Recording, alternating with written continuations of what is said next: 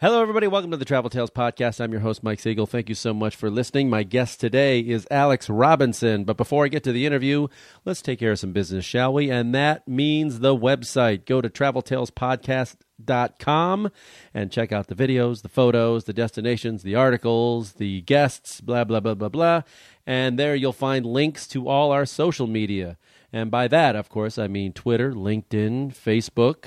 Follow us on Facebook, will you? Just give us a like. That'd be kind of cool.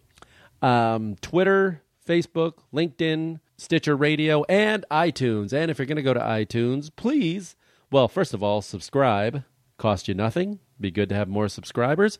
And if you like the show, why not give us a good rating? That helps people find the show. It boosts our presence and moves us up on the list of travel podcasts, and that would be a great thing.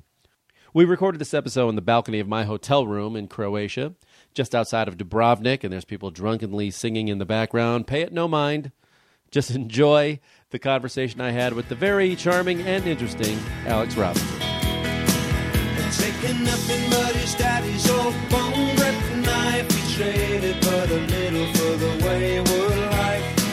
But faint heart never won fair hand. So says the rose of England. Welcome to the Travel Tales Podcast. I'm here with Alex Robinson, author, photographer. Did I forget anything else? What else? I do broadcast stuff as well. I do whatever I can to earn a living, basically. You got those nice set of pipes. Have you done any voiceover work? Multimedia stuff. I've never done any voiceover work, nor have I been asked to. So you've written a number of travel books. Travel books for Footprint Books. Footprint Books. Who are a company, actually a US company, but they're kind of owned by a big US company called Globe Pequot, but it's based in the UK. So I've done stuff for them and a few others, you know. So these are travel guides like in the vein of Lonely Planet, that kind of thing? Yeah, they're kind of a little bit more, I don't know... high-end? A little bit more high-end, a little bit more literary. You have more freedom to express yourself as you'd like with Footprint. Lonely Planet's kind of compressed into a formula. You've got to write in the style that they want and the kind of things that they like. So it's a bit different. But I do a lot of magazine stuff as well. I work in TV. I do, as I say, I do what I can to make a living, but kind of a media person, right? A creative person who tries to live the life he wants, traveling around the world and earn a crust doing it. Yeah. I should set the tone of where we're at here. We are at on a balcony overlooking the Adriatic, just south of Dubrovnik, and we just spent the last week or so together. You came late to the party. I came late. You came late to the party, but we have been touring on the Discover Croatia. Well, I guess it would be Legends of Croatia tour. And as we speak, there's lightning flickering. There is lightning. And a thunderstorm possibly approaching. So we are warning you if we have to break this at some point. This is because we're going to get. Well, you can't imagine a more wet. a more gorgeous setting. It is gorgeous. There's people singing in the background. That's what that noise is. Drunken English. Is that what it is? Drunken English? You find them everywhere, unfortunately. Is it English people? Probably. So how does a man from Essex, England... Sussex, I'm sorry. That's right. David Beckham's from Essex. I'm going to act like I know the difference. I'm from Sussex. But it's like the difference between Hugh Grant and David Beckham. Oh, not that will mean anything to an American. And Britons who hear it will just be offended. Right. You lived in Brazil for a long time. I lived in Brazil for 4 years. I'm married to a Brazilian. Right. Brazilian son. Tell us about your journey from growing up in England to becoming an international travel writer. Well, I grew up in a kind of weird environment. I went to a private school. I was educated and beaten by Benedictine monks. Wow. And it was best kind of education. that kind of old-fashioned education. You know, old school. I like it. Forced to play rugby in shorts in the snow because it would toughen you up and make a man of you for the empire. No, it was a very conservative and constrained environment. And I guess it really makes or breaks you.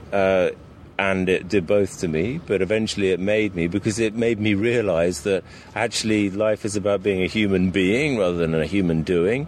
And I was just determined to get out there and see the world and meet people and enjoy being alive. And if I could do something which was of any benefit to other people along the way, then that would be fantastic too. So I guess it was that. I started off I left school and I did a weird subject at university. I studied divinity, and not because I wanted to be a priest, just because I thought, wow, these are questions which I think are interesting. And then, while doing that, I ended up traveling. And initially, I was going to go with my best friend from school. But my best friend from school bottled out at the last minute. So I ended up going to India, southern India, to teach trainee nuns English at the age of 17 and a half, all on my own. And really? I was quivering, yeah. 17 and a half.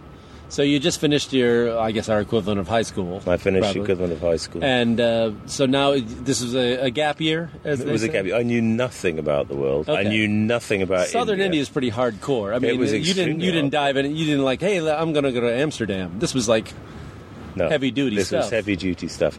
So I got into Bombay, and then I had to take a train for 48 hours. I mean, there were no flights to speak of within India at that time. So we're talking like 80s, mid-80s or something? Yeah, it was the 1980s, early 1980s, in fact. So I took this train across country, and I was the only non-Indian on the train. And I was literally in a carriage where people were staring at me without blinking for 8 hours without a break. Like, what the hell is this thing in front of us? And that was my kind of baptism of fire. But it was also amazing. I remember being in a village in southern India, and this white guy was walking through this village, and it was literally the first time they had ever seen a white guy, let alone a kind of white public school boy from England who's going, oh, terribly nice to meet you. Oh, thank you very much. And these guys just... A bit of the old empire coming back. A bit of the old empire. Well, I was clueless about that as well. There were some Indians who really... They looked at me like I was something on the bottom of their shoe, right, and called me a Britisher, and I thought, well, it wasn't me. Well, did you pick India, or was it picked for you? I mean, it was a bit of both. When I was at school, there was next to our monastic boarding school, there was a convent, and the nuns at that convent, most of them were from India. So there was an opportunity I had through that to go to India. And so I thought, okay, I'll go to India. Well, India, that's kind of Asia, isn't it? I knew nothing. And so I did it. And 3 months? It was astonishing. 3 months. Wow. So I taught English for a month, and then I just got on a train and wandered around the country on my own. How ill did you get? How sick did you get to your stomach? Well, let me put it this way. Indian toilets... Indian toilet. In the Indian toilet in the room that I was in the convent where I was teaching, it was just a seat stapled to the wall with a hole beneath it and a gap between. I got dysentery. Oh. Now, wait a minute, I foolishly sat on the seat. I'm trying to picture... Wait a minute. A seat stapled to a wall. So the seat is 90 degrees? No, it's just stapled to the wall. The seat's in the wall, okay? And then you can imagine there's a big gap and then just a hole in the floor. Okay. So basically, it just falls from the seat through midair with no bowl or anything and into the hole. First floor, and it's in a hole. No, I'm sitting. It's like a chair. If you had a chair, you're on the ground level. You're not up. No, I'm not up. But okay, it's like a toilet seat, a toilet with no bowl. Gotcha. It's just going a seat right into a stapled hole. To the wall and a hole. It's like so an outhouse. Air like in between. It's an outhouse. It's an outhouse. I was sitting down there and with dysentery, and it just went everywhere. All over the place. And that was like 3 or 4 days. Welcome to India. Awful. Welcome to India. Well, that was awful. And everybody gets really ill the first time they go. Yeah, I got ill. Was this your first time out of the country, really? I mean, it was the first time I've been out of the country on my own. So your family wasn't a big traveling... No, not really, not at all. I mean, I've been to Majorca, as they call it, Mallorca, and Spain. Well, that's out of the country. Spain. Out of the country, but not out of the comfort zone. Not out of the comfort zone. India was another thing entirely. That's completely out of everyone's comfort zone. You really dove in feet first. I dove in feet first. So, but this didn't turn you off of traveling. It just made you... No, it was amazing. It was amazing. It made me just open my eyes to the possibility that there was another way of looking at the world other than my own. And that's really the story of travel for me. Yeah. It's showing the world from other people's perspectives and trying to be in their shoes a little bit. So how do you go from that to travel journalism and writing books? Well, I went to university, and then I did a master's. And when I was doing a master's, I worked on the student paper, a paper called Varsity, and I ended up as the editor of the graduate version of that paper. And I loved writing. So, I got to the end of my MPhil course. I was trying to prolong the academic thing for as long as I could, because in the UK, at that point, the government paid for you to be a student. So I wasn't just bumming around. I found it really, really interesting, and I had the opportunity to go to a great university, University of Cambridge. So I thought, why the hell not? Everybody talks about this place. So I finished the course and thought, what the hell am I going to do now? I don't want to be, measuring out my life in coffee spoons. I cannot go into an office every day. I just can't do it. It seems like the death knell. I've got to find something where I feel that I'm living and not just doing. So I tried for TV. So I ended up working in current affairs and documentary television programs for 5 years. Stuff like for Americans, Discovery Channel, the Learning Channel, BBC, Channel 4. So it was really good stuff.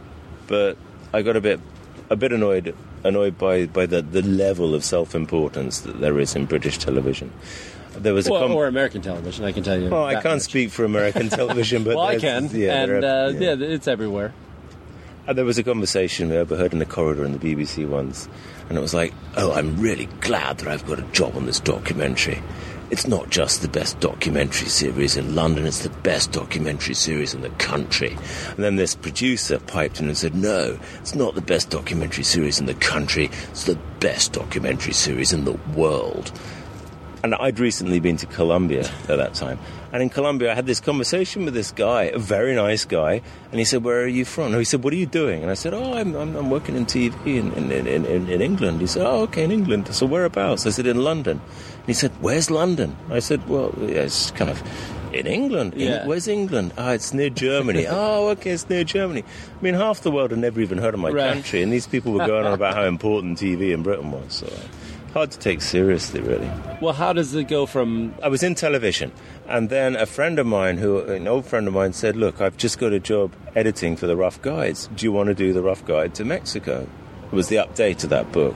I thought, yeah. But absolutely. Writing, this is not video. This was writing. But most of TV is really, the TV I was doing was writing. You're writing treatments, writing scripts. But you didn't want to do a travel show? I mean, you didn't... I wasn't presenting. I was behind the camera. And you could produce a travel show as well. I mean, you could... Yeah, I could produce a travel show, but it was hard to get into that. And the travel shows that I would have liked to have done were of a far less commercial nature than the ones that were out there.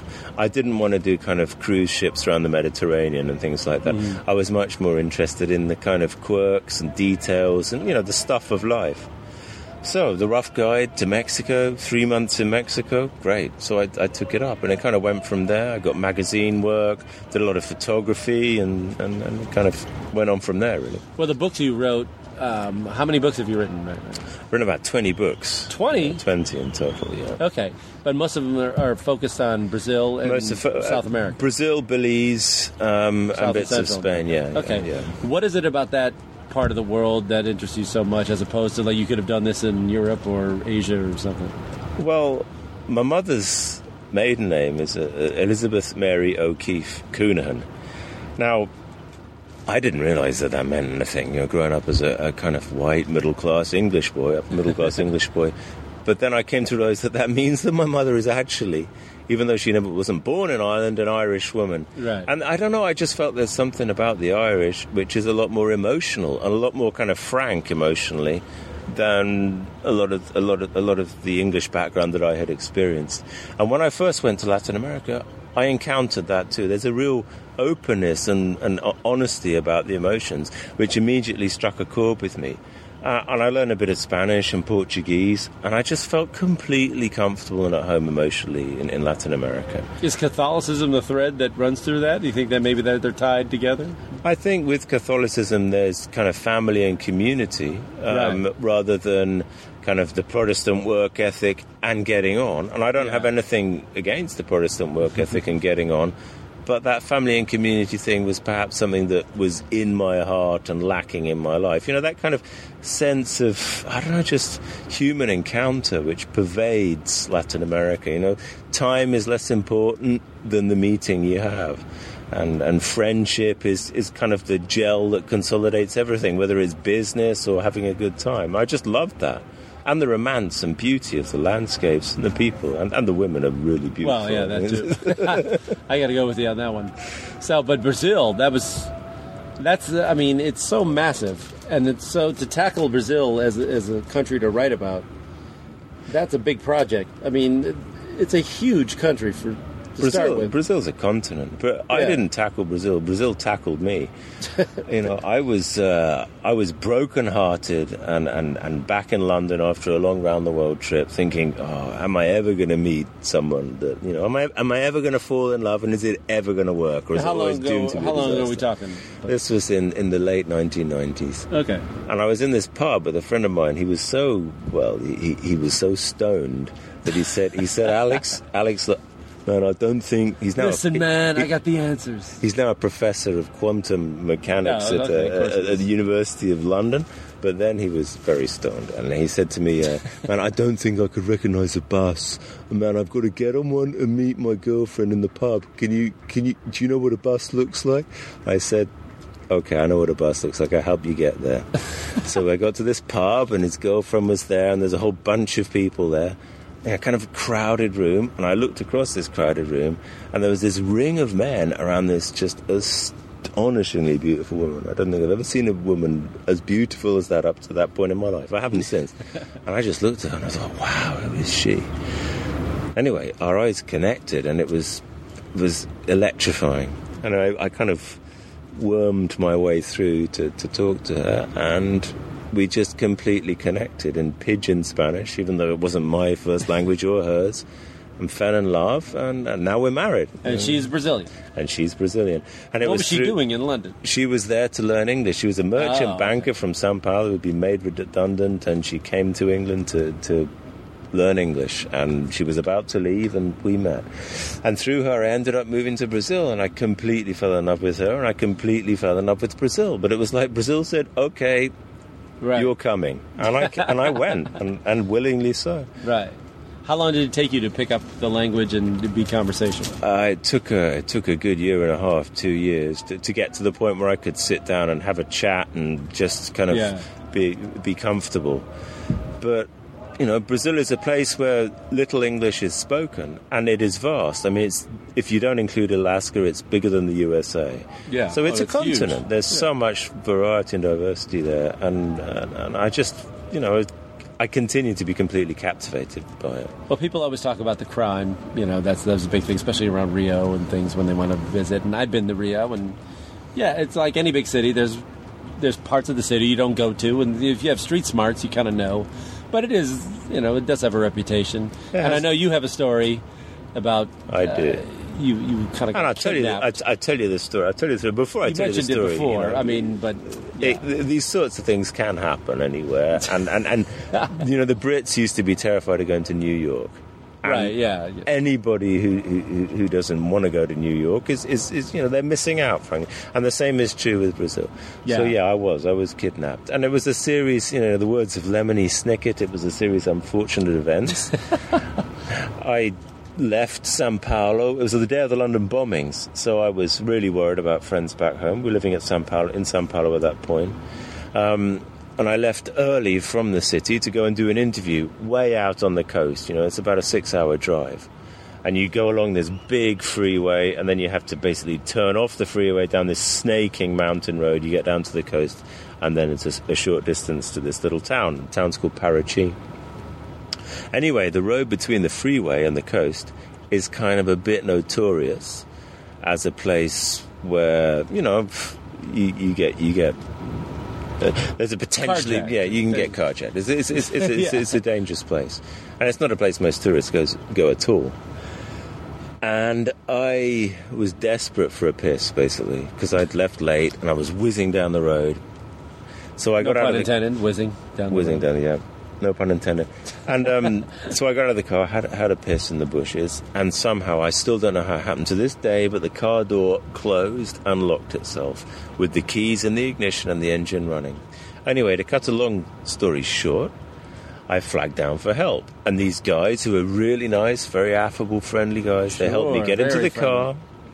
Well, at that point they were.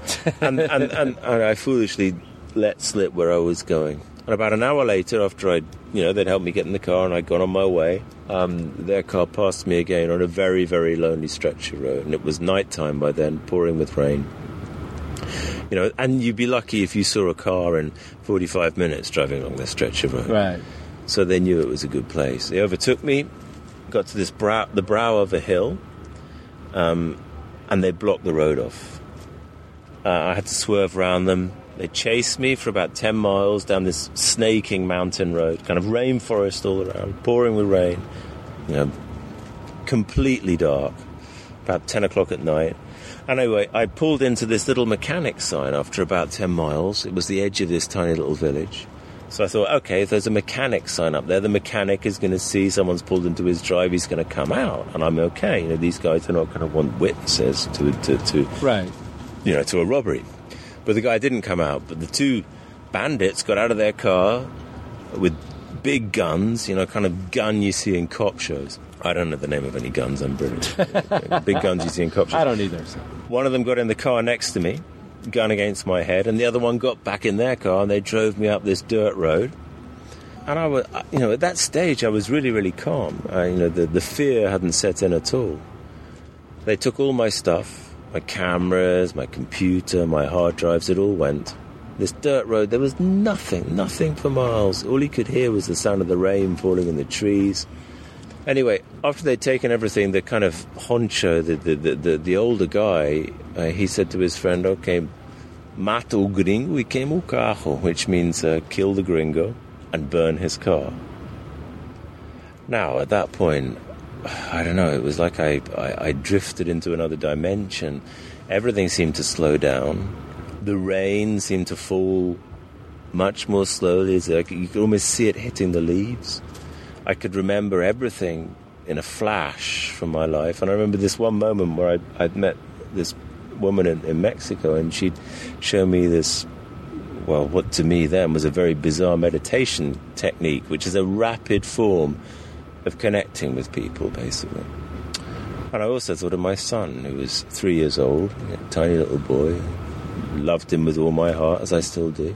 These two things came together in my mind. I just looked at the guy and I said, do you want to leave my 3-year-old boy without a daddy? And it really worked. He stopped, and then he just looked up to the sky and he said, God, be my witness. I'm going to let this gringo go free. And he said, walk up the road, walk over that little hill there. So I walked up this dirt track. He said, don't come back for half an hour. He threw the keys to the car in the bushes. I did as he said. I walked up the dirt road, over this little brow of a hill. And I got to the other side, and I came out of that kind of weird trance state. And I thought, what the hell am I doing walking up the middle of this road? And I ran as fast as I could into the rainforest, which was at the side of the road, and hid behind the trees.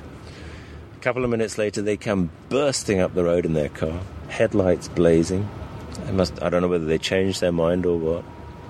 They were looking for me, though. Looked around, couldn't find me, and sped off. And I'd escaped.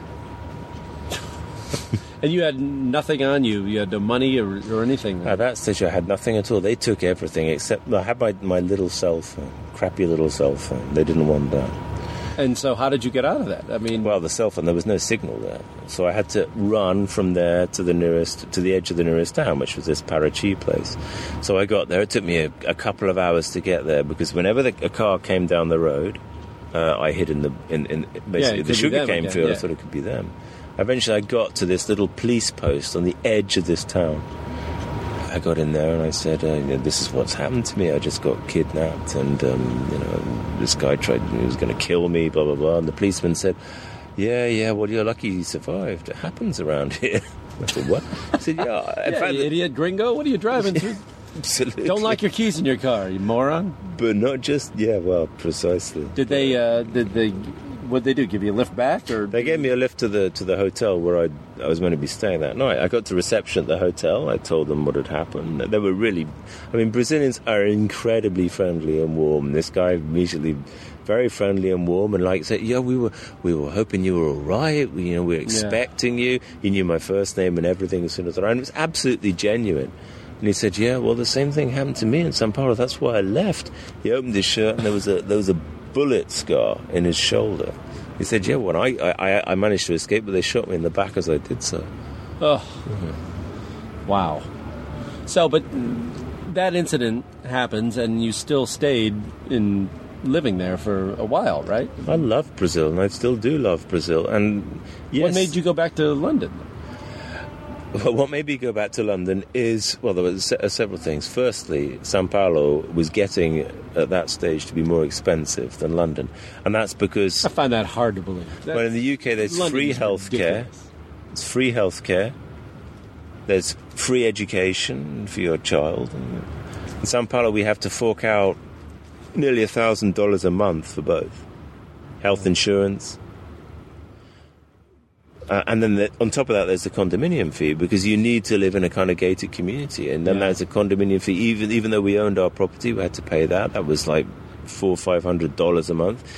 And supermarket bills were more expensive than the UK, because the food is cheap in the UK. Okay, property is stupidly expensive, but food isn't. So it was more economical for us to move back to the UK. It would also give Raphael a better education, and we would be living...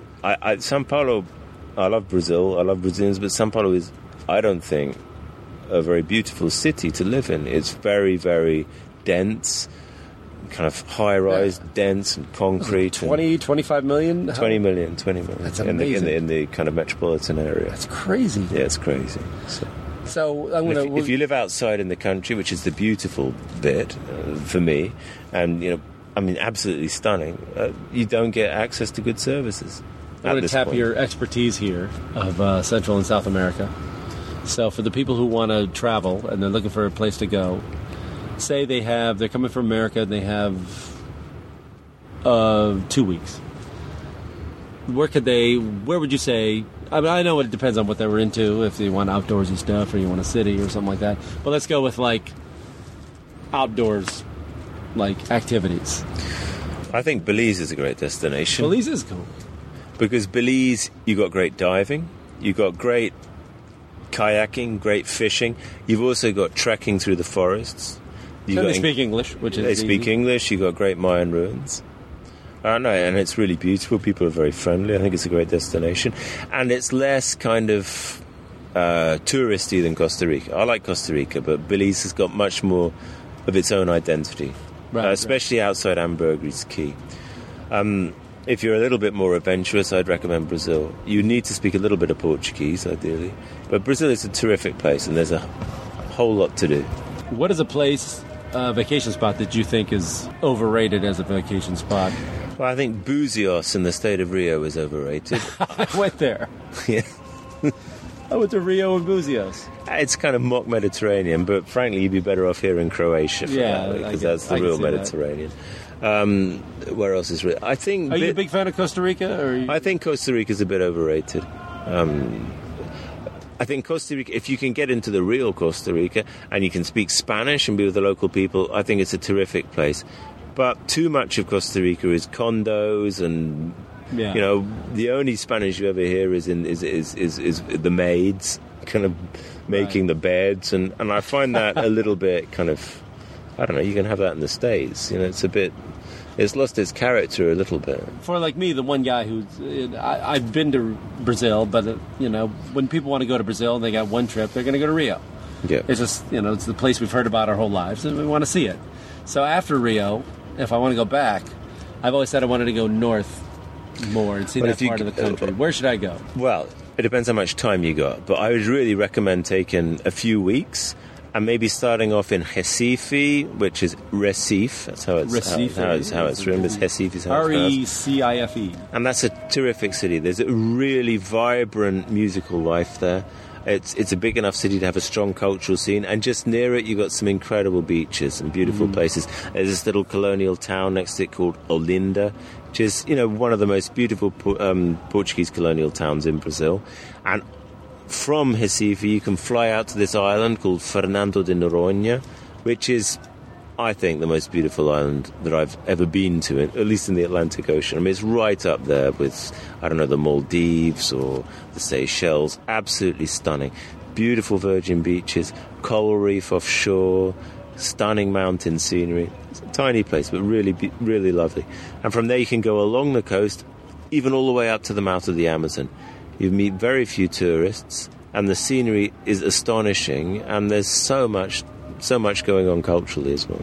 I'm going to play a fantasy thing here. If I give you a plane ticket to leave next month, anywhere you want to go, where's the spot you pick?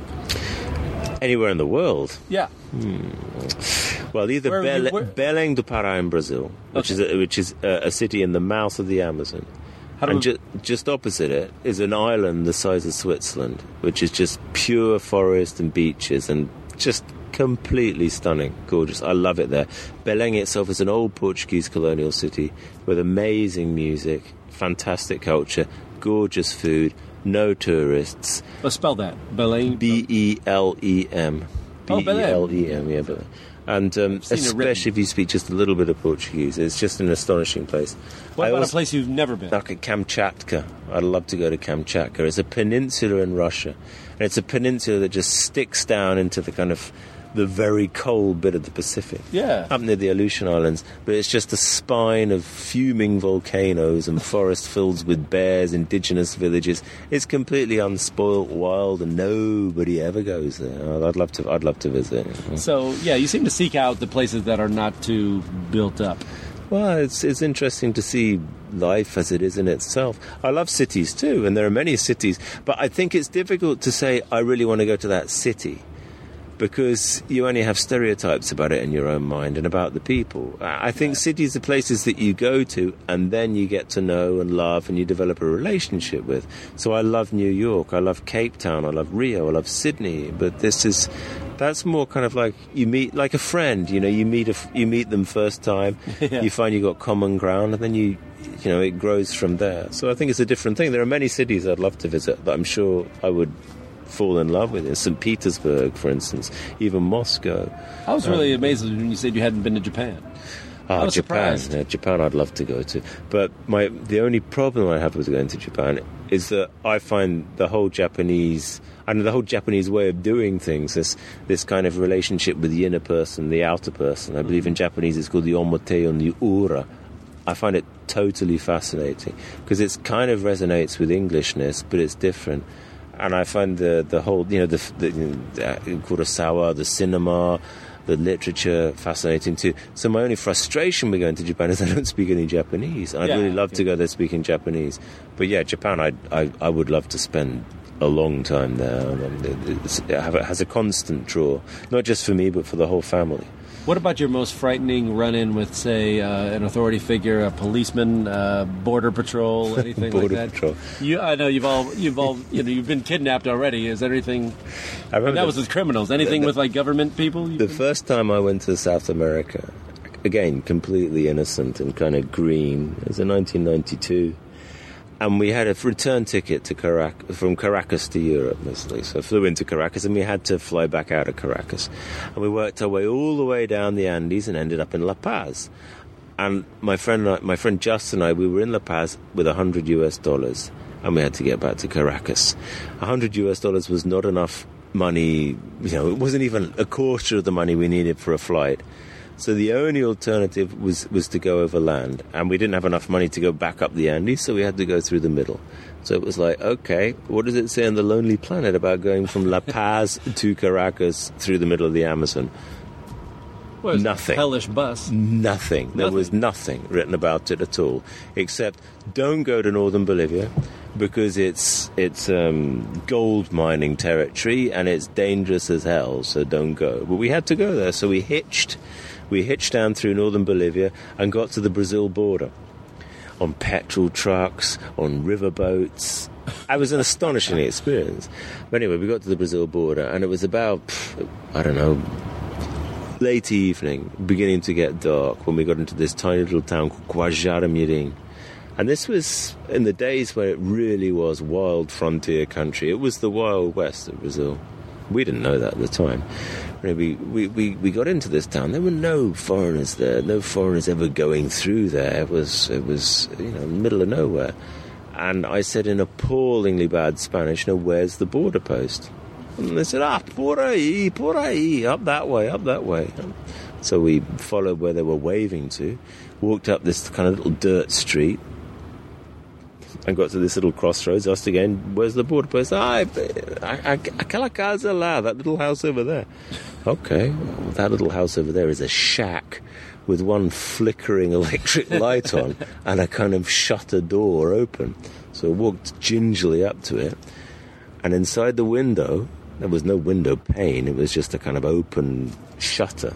There was this fat guy with a moustache with a horse sitting on his lap. And I said again in extremely bad public school English, Spanish, "Oh, hello, I wonder if you could tell me if this is the place where we get our passport stamp." I say. And the guy just looked at me. Good man. Yeah, I say, my good man. He just looked at me, cocked his head and said, "Maybe." And I said, "What do you mean, maybe?" He said, "Maybe it is. Maybe it isn't." So I said, "Okay, well, can you show me your ID?" So he pulled a gun out and said, "Here's my ID, now show me yours." I said, "Oh, God." I pulled out my passport. Thankfully, he then got out a stamp and stamped it. And it was the border post, but... How much money did you have to give? We didn't have to give anything. Come on, really? We didn't have to give nothing. Yeah. That's amazing. I thought that's what he's asking for. He just wanted to scare these gringos, you know. And you made it through with $100. We made it through. Yeah. Wow. I had another friend who was it was about a few years later. Well, this didn't happen to me, but he was an African British guy of Caribbean descent who was travelling through Africa, and he was sick to death of being talked to in Swahili. He kept going, "I'm not African. I'm not African." Yeah. Anyway, he was on the border between Tanzania and Zimbabwe, which was pretty bad at the time. And this official said to him, "Passport." And he said, "Passport, please." In very plummy English. He got thrown in prison for 2 weeks. They love getting wisecracks. They do. Love smart answers. I had to bribe my way into Tanzania. I've forgotten about that one. I just went through Tanzania. When was this? This was in 1988. Oh, okay. Yeah. It was a different Tanzania, I'm guessing. Then. I got robbed in Cairo because I took an Air Egypt flight into Dar es Salaam. I got robbed in Cairo and some stuff, some trivial stuff. But one of the things that was robbed, just like pickpocketed? Yeah, at the pyramids. At the pyramids. They nicked my vaccination card. And so I had to get another one because to get into Tanzania at that time you needed a yellow fever vaccination certificate. Okay, so I got it. It was an Egyptian one, but it had World Health Authority stamped all over. I got into Tanzania at the airport, and the guy said, "I'm sorry, this won't do. This is an Egyptian vaccination card." And I said, "Yeah, but it's World Health Organization. I had the thing." And he said, "Come into this room, please." I went into the room, and he said, "Okay, you give me 1,000 shillings." I gave him 1,000 shillings. I was just walking out after giving him the money, and he said, "Sir," and I said, "Yes," and he said, "Please don't tell my boss." What was the equivalent of 1,000 shillings? I don't know. It was about $10. It wasn't anything. It was just an irritation. Please don't tell my boss. Please don't tell my boss. It was clear if I told his boss, he would have got the sack and I got my money back. Right. But I didn't have the heart to do that. No, you're scot-free by then. You got to take advantage. Is there a country you look back and say, "I would never go back to that country again"? I would go back to most countries if I were paid to do so, but I don't know. I wasn't that keen on Romania, I have to say. I thought it was. I expected it to be kind of full of Latin spirit and verve and great things to see, but I don't know. Maybe Latin spirit in Romania? Yeah, because it's a Latin country. It's the fourth Latin language, isn't it? It's, really? Italian, Portuguese, Spanish, and Romanian. It's a Romance language, isn't it? So agua is apa, braço, braço. I just think of the old Soviet Union and everything. Yeah, well, it was the old Soviet Union, depressing architecture and so was where we were sitting people. Right now. That's. But this is kind of more vibrant. It is amazing. There are places I wouldn't go back to. Escarcega in Mexico, which is just the pits of the earth. It's kind of just a road junction. But countries, I don't know, it's hard to write off a whole country. Right. When you look back on all these places that you've been and what you do now, and we'll get to your thing, your career, you can plug in a minute. What do you think all this is taught you as a person and living, and now especially living by... I don't know, do you split your time between London and Brazil? Yeah, London, Brazil, and other places as well. What has it taught me? It's taught me that life is astonishing and an astonishing gift, And being mugged, and nearly losing my life taught me that even more, but it just reinforced something which travelling has taught me. It's taken billions and billions of years for this hydrogen, oxygen, carbon, and all that stuff to come together in me and be aware of itself as existent and notice, wow, fucking hell, look at this. There's a gorgeous bay there. There are mountains. There's lightning flashing in the sky. I am alive. Isn't this a privilege? I mean, maybe there's a heaven. Maybe there's a life hereafter, but I am here now. And if I don't make the most of it, then what the hell is the point, Yeah, I completely and totally agree. So tell the people where you can find your books, where they can order them. Well, you can get our books on Amazon.com for sure. I've heard of it. You've heard of Amazon.com. I've heard of it. If you put in Alex Robinson, Brazil, then our Footprint Brazil guide will come up. Alex Robinson, Belize, and so on. What about your photography? Photography, I've got my website, alexrobinsonphotography.co.uk, where you can see a kind of portfolio of my work. And I also sell my stuff through a company called AWL Images, which is awl-images.com, and they go out through Getty and stuff. So if anybody wants to buy pictures, you can get them there. Aren't you also doing some films? I have a company called Tuesday Films, run with a friend of mine called Nadia, wonderful woman, and that's tuesdayfilms.co.uk. And what we really specialise in doing is kind of, because we have kind of British documentary background. We like telling stories, whether it's the story of your company, the story of your family, whatever. We make short films that tell stories. At the moment, we're doing stuff for mobile phones, and charities have commissioned us to make little films about, kind of this is what happened with your money, this is the person that you made a difference to, and they tell their little story, and you can get it downloaded to your phone or see it through YouTube. Oh, great. So as the lightning increases and the winds seem to be changing here, I think we got to wrap it up. Great, before we get drenched. Yeah, it was great meeting you this past week. Likewise. And so if I'm ever in London, you're going to hook me up, right? Absolutely. And Brazil. I'd love to take you around. And Brazil. Evan, next time I go to Brazil, you are the man I got to call. And I hope that I know you don't live in Chicago now, but I'd love to see Chicago through your eyes. I can set you up there. Yeah. That's a good place. And LA too. But oh, yeah. Well, Chicago, just don't go in the winter. I won't go in the winter. Don't go in the winter. But other than that, it's But I'm sure you could show me some Chicago and LA stories. Absolutely. And LA people and Chicago people. You got a place to stay in LA. That'd be great. Thanks very much. All right, it's Alex Robinson, everybody. Thanks for listening. He's damned if he don't, and damned if he do, he die if he ever found out we knew.